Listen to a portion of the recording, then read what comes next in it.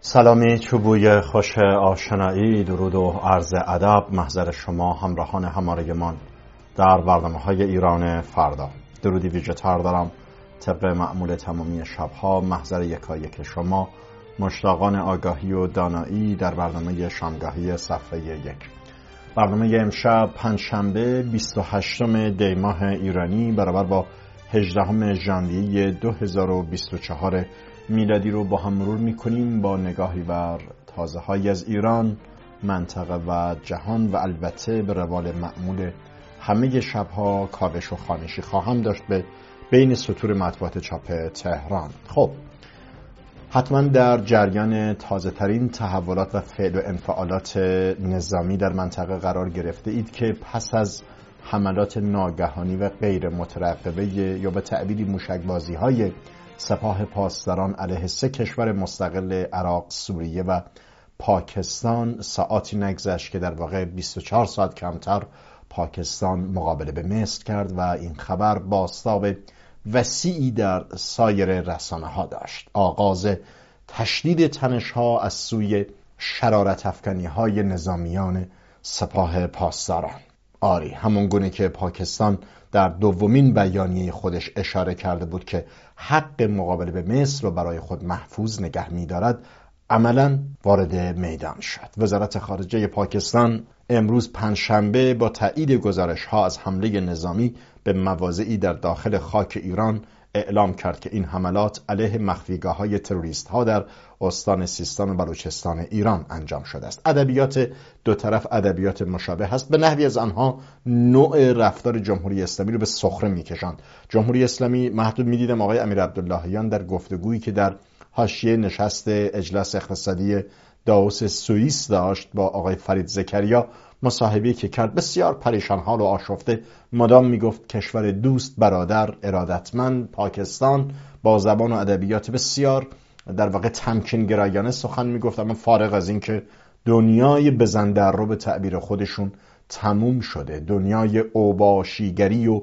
شهرآشوبی و بیمجازات مانی تمام شده برای جمهوری اسلامی و پاکستان هم همین عباراتی رو که جمهوری اسلامی برای اونها به کار گرفته بود همین ها رو به کار گرفت. گفت ما اصلا تمامیت ارضی ایران برای ما خیلی مهمه، اما ما هم اومدیم چند تا تروریست بکشیم.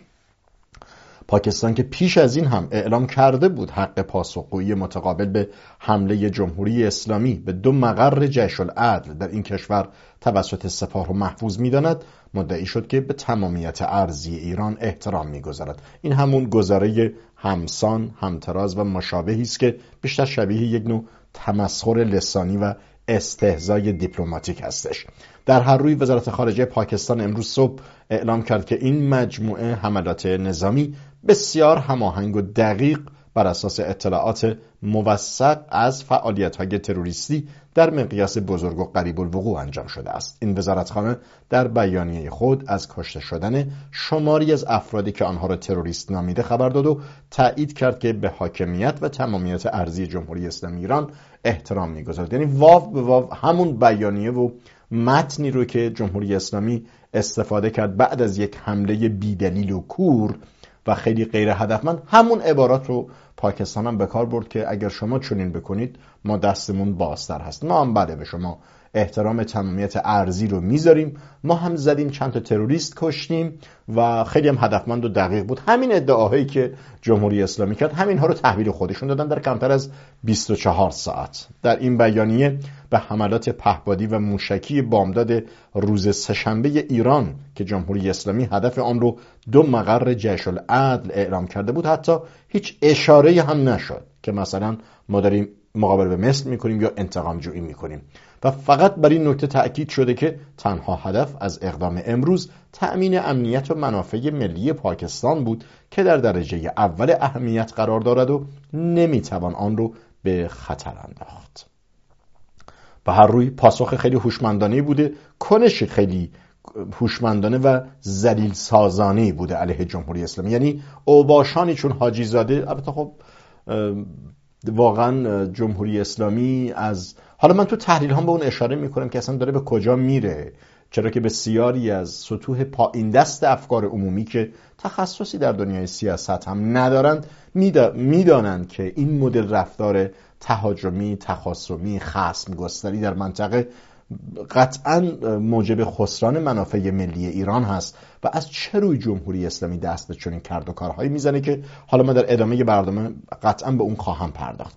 در همین رابطه مشخص خبرگزاری‌های جمهوری اسلامی ایران نیز واکنش تندی نشان دادن، از جمله خبرگزاری‌های مثل وابسته به سپاه پاسداران مثل تصنیم نزدیک به سپاه و چند رسانه حکومتی دیگر به نقل از یک مقام آگاه ضمن محکومیت شدید حمله صبحگاهی پاکستان به یک روستای مرزی در سراوان نوشت که جمهوری اسلامی خواستار توضیح فوری مقامات پاکستان درباره این حادثه شده. در این خبر به نام این فرد و مقام البته اشاره نشد، اما آمده که وی در گفتگو با صدا و سیما این موضوع رو مطرح کرده. به استحضار شما بینندگان عزیز برسانم که حسب گزارش بسیاری از تارنامه‌های خبری نزدیک به سیستان و بلوچستان اشاره شده بود که بیشتر کشته شدگان از خانواده‌های اعضای گروه‌های استقلال طلب بلوچ و ساکنین روستاهای مرزی در شهرستان سراوان بوده که در بینشان دست کم 5 کودک و 4 زن به همراه یک مرد جان باخته و یک زن به همراه یک مرد دیگر مجروح شدند. خب پاکستان هم برای خودشون یک گروه بلوچ استقلال طلب داره که جمهوری اسلامی در حوالی بلوچستان از وجود اینها به گاه لزوم به مثابه ابزار چماقی استفاده میکنه. پاکستان هم مقر اونها رو زد. جمهوری اسلامی هم که سه‌شنبه مقر به اصطلاح جیش العدل رو زده بود. تقریبا کشته ها هم برابر هست، شیوه ها هم شکل هستش، بیانیه ها هم همسان هستش. یعنی دفع دو رژیم نسبتاً به هر صورت غیر دموکراتی. البته پاکستان خب به تناسب جمهوری اسلامی تمرین دموکراسی های بیشتری داره، هرچند با کودتاها و بازداشت نخست وزیران بیشمار مواجه هست. اما خیلی سریع من برگردم به یک روزنامه در همین رابطه نگاه بیاندازم. میخوام کیهان رو نگاه کنم که در سرمقالش اشاره کرد که اصلا پاکستان باید از ما ممنون باشه، سپاسگزار باشه. من میخوام بگم گستاخی و درید دهانی و خودکامگی خویی به چه حد و اندازه است.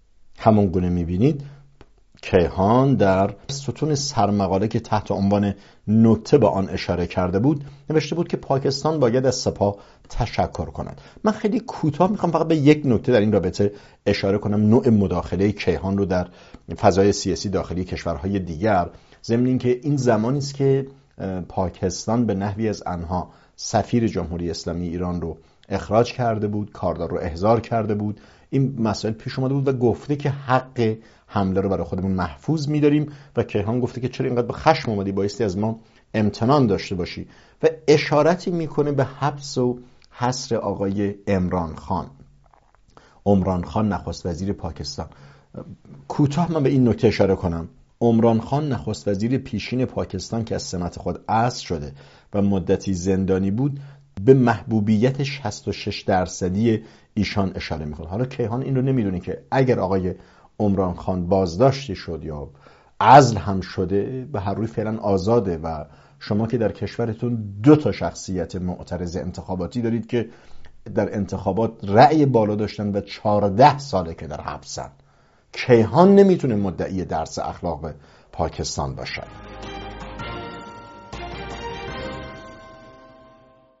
خب سری به داوس سوئیس میزنیم و گفتگوهای آقای امیر عبداللهیان رو خیلی کوتاه میخوام ببینم.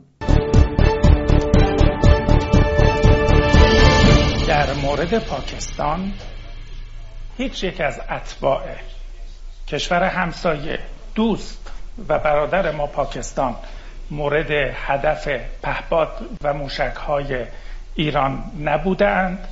گروهی موسوم به جیش العدل که یک گروه تروریستی ایرانی است و در بخش‌هایی از مناطق پاکستان در استان سیستان و بلوچستان پاکستان پناه گرفته‌اند و ما بارها در مورد اون با مقامات عالی رتبه نظامی، امنیتی و سیاسی پاکستان گفتگو کردیم. عملیات‌هایی رو در روزهای گذشته در ایران انجام دادند، از جمله در پاسگاه راسک نیروهای انتظامی ما رو به شهادت رسوندن. پاسخ ما روی تروریست‌های ایرانی در داخل خاک پاکستان هست. تصور میکنن که دنیای دیپلماسی بعد از حمله نظامیان با عبارات مهرامیز مثل کشور دوست، برادر، مخلص شما، ارادت شما مسئله مثلا قابل حله. البته که خب وزیر خارجه در ساختار یک نظام نظامی جایگاه تعریف شده و کاربردی و کارکردی نداره. وزیر خارجه عمدتاً یک کارگزار نمادین در عرصه دیپلماسی است. وزیر خارجه سیاست ساز حوزه سیاست خارجه نیست. علی ای حال آقای امیر عبداللهیان که تا حدودی آشفته مینمود، پریشان، اما سعی میکرد که واژه واژه سخن بگوید و مشخص بود از تبعات احتمالی این حمله نظامی کور نظامیان به پاکستان تا حدودی دغدغه دارد و احتمال این تبعات رو میداد. به دفعات تأکید و تکرار میکرد که ما در حملمون شهروند پاکستانی نکشتیم، هدف ما بیشتر جشن العدل بوده، پاکستان دوست و برادر عزیز ماست. ببینید دوباره کشور همسایه، دوست و برادر ما پاکستان. من قبل از این گفتگو با همکارم وزیر خارجه محترم پاکستان در این خصوص گفتگو کردم. ما به حاکمیت و تمامیت ارضی پاکستان احترام می‌گذاریم.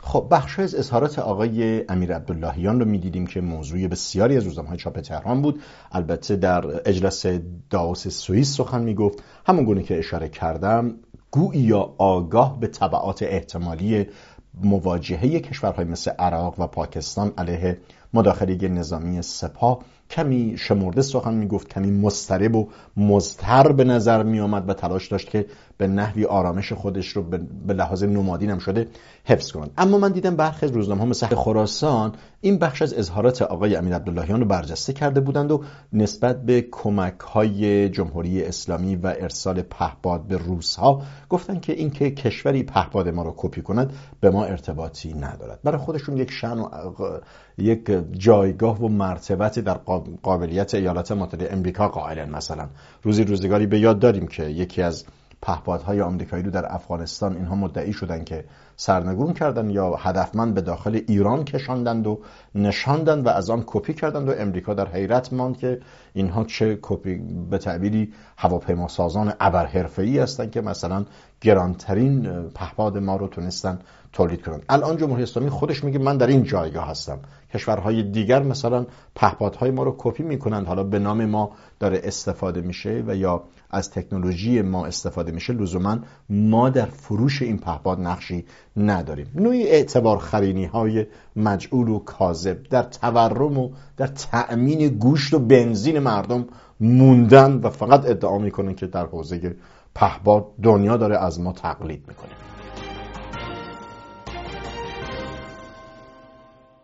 خبرها و نظرها رو دنبال میکنم با دیگر مطالب منتخب. بیمیل نیستم کوتاه به واکنش مقامات عراقی اشاره کنم که بسیار نکات جالبی داشت. مشخصا فؤاد حسین وزیر خارجه عراق گفته که چون جمهوری اسلامی تک مونده و منزوی مونده و البته با این واژه‌ها من رو میخونم و چون ادعاهای بیش از قابلیت‌های خودش رو مطرح میکنه در برابر و رویارویی با اسرائیل، چون امکان درانداختن و برانداختن با اونها رو نداره و امکان چنگ بر چهره اسرائیل انداختن رو نداره، سعی میکنه که از کشورهای کوچک منطقه به نحوی قربانی بگیره و در واقع حملاتی از این دست را صورت بده. The tension between Washington and Tehran usually when there is tension between these two countries the Iraqis are paying the price and the fight is going on Iraqi soil and now the tension between Israelis and Iranians. فؤاد حسین وزیر خارجه عراق ضمن اینکه گفت ایران کشوری منزوی است که به غایت درست گفته که چون جمهوری اسلامی نمیخواهد یا نمیتواند با اسرائیل روبرو شود به اربیل حمله میکند. اساساً ضعیف کشی یا شاخ و شونه کشیدن توسط کشورهای مناطق ضعیفتر تا پیامش رو به بالاتری ها. من همیشه این رو گفتم، جمهوری حتی خودشون هم گفتن گفتن ببینید با برد 1300 کیلومتر زدیم اسرائیل، ما عملا شما هدف مایی. نه ارادهشو داره، نه امکانشو داره، نه قدرتشو داره، نه خواستش رو میتونه انجام بده در این رابطه مشخص که بخواد به اسرائیل یه گلوله پرتاب کنه. فؤاد حسین به درستی گفت چون یا نمیخواهد یا نمیتواند به کشورهای ضعیف منطقه میخواد حمله کنه. گفته اگر عراق هم پیمان ایران تلقی میشود از این کشور به شورای امنیت شکایت کند، چالش بزرگی در داخل ایران به وجود خواهد آمد. فؤاد حسین در گفتگویی با CNN تأکید کرده که برخلاف ادعای مقامات جمهوری اسلامی هیچ مرکزی مرتبط با موساد در اربیل واقع در اقلیم کردستان عراق وجود ندارد. فؤاد حسین ضمن محکوم کردن این حملات اقدام سپاه پاسداران رو تجاوز و نقض قوانین بین‌المللی خواند. تأکید بالاترین مقام نظام یک کشور مبنی بر این که در اربیل اسم مقر موساد نداریم، که حالا آقای سردار حاجی زاده گفته بود که یک ساختمان مستحکمی بود گویا برای اسرائیل بوده، یه ساختمان قشنگ بوده. هر چیز قشنگ و مستحکم هست اینها مبتنی بر یک توهم توطئه به کشورهای توسعه یافته و مستحکم و محکم منتسب میکنن، مثلا به ایالات متحده آمریکا یا به بریتانیا یا به اسرائیل. شکنجهگاه‌های بتون آرمه‌ای و اماکن فسادزای امنیتی روسی رو ملاحظه ندارند و نمی‌کنند. البته خود توانشو ندارن، چرا که همین امروز من می‌دیدم خیلی مطلب خیلی جالبی بودی که رسما آقای لاواروف گفته که اصلا ایران داخل خانه هست، اصلا جمهوری اسلامی مال ماست. بذار من این خبر رو کوتاه اشاره کنم. سرگئی لاواروف همین امروز پنجشنبه در یک نشست خبری کشورهای ایران، ترکیه، عربستان و امارات و قطر رو اعضای حلقه داخلی روسیه معرفی کرد. حالا میتوان اینها رو باز با یک تمایزی بهش نگاه کرد. برای جمهوری اسلامی که اصلا تره خورد نمیکنه و دیدیم که آقای پوتین چگونه از آسمان تهران عبور کرد تا به امارات و پادشاهی عربستان برسه. در هر روی خبرگزاری رسمی روسیه که تاس باشه در این نشست رسانه‌ای که به دستاوردهای دیپلماسی روسیه در سال 2023 اشاره میکرد گفت در مورد حلقه داخلی ما البته باید به کشورهای خاورمیانه یعنی ایران، ترکیه، عربستان، امارات و قطر نیز اشاره کنم. حالا در این بین تنها کشوری که برای در حلقه داخلی یاران کرملین باقی ماندن کلاً دیگر ظرفیت‌های غرب رو از دست داده جمهوری اسلامیه. قطر و امارات و عربستان و ترکیه که اصلا عضو ناتو است. همه اینها بالاترین میزان ارتباط رو با کشورهای غربی دارن، یا به تعبیر خیلی ساده‌تر بیان کنیم توازن بهره‌مندی سیاست خارجه و منطقه‌ای رو برای کشورشون ملاحظه میکنن. فقط جمهوری اسلامی است که به آغوش چین و روس ها خرامیدن و آرامیدن کل غرب ستیزی رو به مثابه یک پروژه تعریف کرده که هر روز هزینه هاش رو ملت ایران میدن. علاوه حالا این بحث اصلی من نبوده که من به یک بار ورود پیدا کردم، داشتم بحث وزیر خارجه عراق رو اشاره میکردم که چگونه با بیان عباراتی شأن و منزلت جمهوری اسلامی رو حتی به مثابه یک همپیمان در واقع تبیین کرد، به زیر سوال برد و گفت جمهوری اسلامی ایران اساساً یک کشور منزویه، چون قدرت رویارویی با اسرائیل نداره به اربیل میزنه و تأکید کرد که موساد در عراق یا اربیل یا هیچ جای دیگری مقر مهم و حساسی نداره که جمهوری اسلامی بخواد به یک ویلای مستحکم بزند. وزیر خارجه عراق در ادامه اظهاراتش با اشاره به اینکه ایران به دنبال قربانی است افزود که ایرانی‌ها یا نمی‌خواهند و یا نمی‌توانند به اسرائیل حمله کنند و به همین دلیل در جستجوی قربانی در اطراف خود هستند و به همین دلیل هم به اربیل حمله کردند. به نحوی از آنها من از این عبارت، اون عبارت همیشگی رو که مطرح می‌کنیم، دنبال یارگیری اند در آشفته بازاری که ایجاد می‌کنند، دنبال تعداد و تعدد مشروعیت خرینی اند. به چه معنای کلمه؟ خب عراق که تمام قد با اینها همراه نمیشه، کشوری است مستقل، رابطه با ایالات متحده آمریکا رو داره. کشورهای عرب منطقه دیگر که همشون دنبال اون چشمانداز بیستی، اون چشمانداز شتابان توسعه خودشونن، اصلا وارد این بازی‌های حاشیه‌ای جمهوری اسلامی از حماس تا انصار الله نمیشن. چه میکنه جمهوری اسلامی؟ چیزی که ایشون میگه قربانی میخواهد، وقتی دستش به این دولت‌ها به طور رسمی نمیرسه میره خرد دولت درست میکنه در بدن این کشورها. در یمن کودتا میکنه، انصار الله ایجاد میکنه و بدرالدین رو بالا میاره. در واقع عراق حشد و شبیب و کتائب حق و دیگر گروه‌های نظامی رو برمیکشانه. در سایر کشورها هم به شیوه‌های دیگری اعمال مدیریت میکنه و در لبنان هم که حزب الله. در واقع با برجسته کردن اینها با دولت‌ها نمیتونه در بیفته، اما کماکان در صدد قربانی گیریه یا به نحوی از آنها یارگیریه، کاری که خود روس‌ها این مدل بازی رو با جمهوری اسلامی در واقعه اوکراین کرده بودن و به هر روی با لو دادن اطلاعات فروش پهپاد از سوی جمهوری اسلامی به روسیه و به کارگیری اون در اوکراین صراحتاً پیامش به دنیا این بوده که ما خیلی تنها نیستیم. کشورهای صاحب حق رأی در سازمان ملل هم به ما سلاح میفروشن، از جمله پهپاد میفروشن. متاسفانه وقت من بخش عظیمش به این موضوع اختصاص پیدا کرده، نتونستم خیلی به روزنامه ها بپردازم، هرچند که روزنامه ها هم حول همین موضوعات به نحوی از آنها متمرکز بودن. یک تک مطلبی رو من در روزنامه مردم سالاری میبینم، چند روزی که در چند روزنامه میدیدم، برای من بسیار نکته تلخ و غمینی است برای یک کشور. شما میبینید بازگشت خطر رشد بیسوادی که به کاهش دانش راستین، که به کاهش کیفیت سوادآموزی در ایران اشاره کرده بود. من خیلی کوتاه بخوام در این رابطه هم یک نکته رو بگم. خب نخبگان که اتون امروز هم بازی گزارش میدیدم، نخبگان اصیل و به تعبیری صاحب فن و حرفه خوب که دارن مهاجرت میکنن، کشوری که رئیس سازمان سنجش کشورش، سرزمینی، مملکتی، دولتی که رئیس جمهورش 6 کلاس سواد داره و رئیس سازمان سنجشش، کسی که مسئول برگزاری کنکور و مسائل از این دست است، استعفا میده و کناره میگیره به خاطر دستکاری و تقلب مقامات ارشد در جهت‌دهی به کنکور، دیگه طبیعتاً بیسوادی بالا خواهد رفت. موضوع خیلی بحث یک جریان مافیا سالار در همه ارکان نظام اسلامی هست. موضوع خیلی تازه‌ای نمیتواند باشد که مثلا مورد تحقیق روزنامه مردم سالاری واقع بشه. همین کفایت میکنه که در یک ساختار سیاسی که هواپیمایی زده میشه، آدم‌ها کشته میشند و استعفایی صورت نمیگیره، اعلام کناره‌گیری صورت نمیگیره. اساسا ما تو جمهوری اسلامی استعفا نداریم، اما رئیس سازمان سنجش کشورش استعفا میده و صراحتاً بیانیه میده که من نمیتونم تحمل کنم این میزان بیسوادی و ورود ویژه خاران رو به کنکور و به دانشگاه. خب طبیعتاً آمار بیسوادی بسیار بالا خواهد رفت.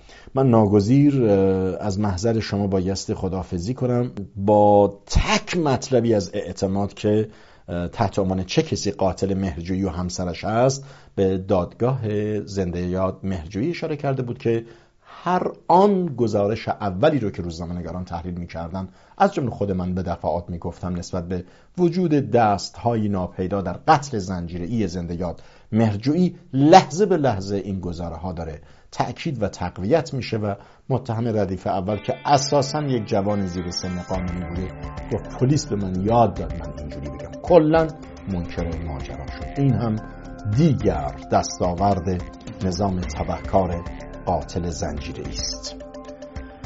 و با این مطلب وقت برنامه امشب من در همین مقال و مجال به پایان میرسد. تا درودی دوباره در شامگاهی دیگر و با تازه‌هایی از هر روز ایران در ایران فردا. بامداد روشن، آسمان آبی. بدرود.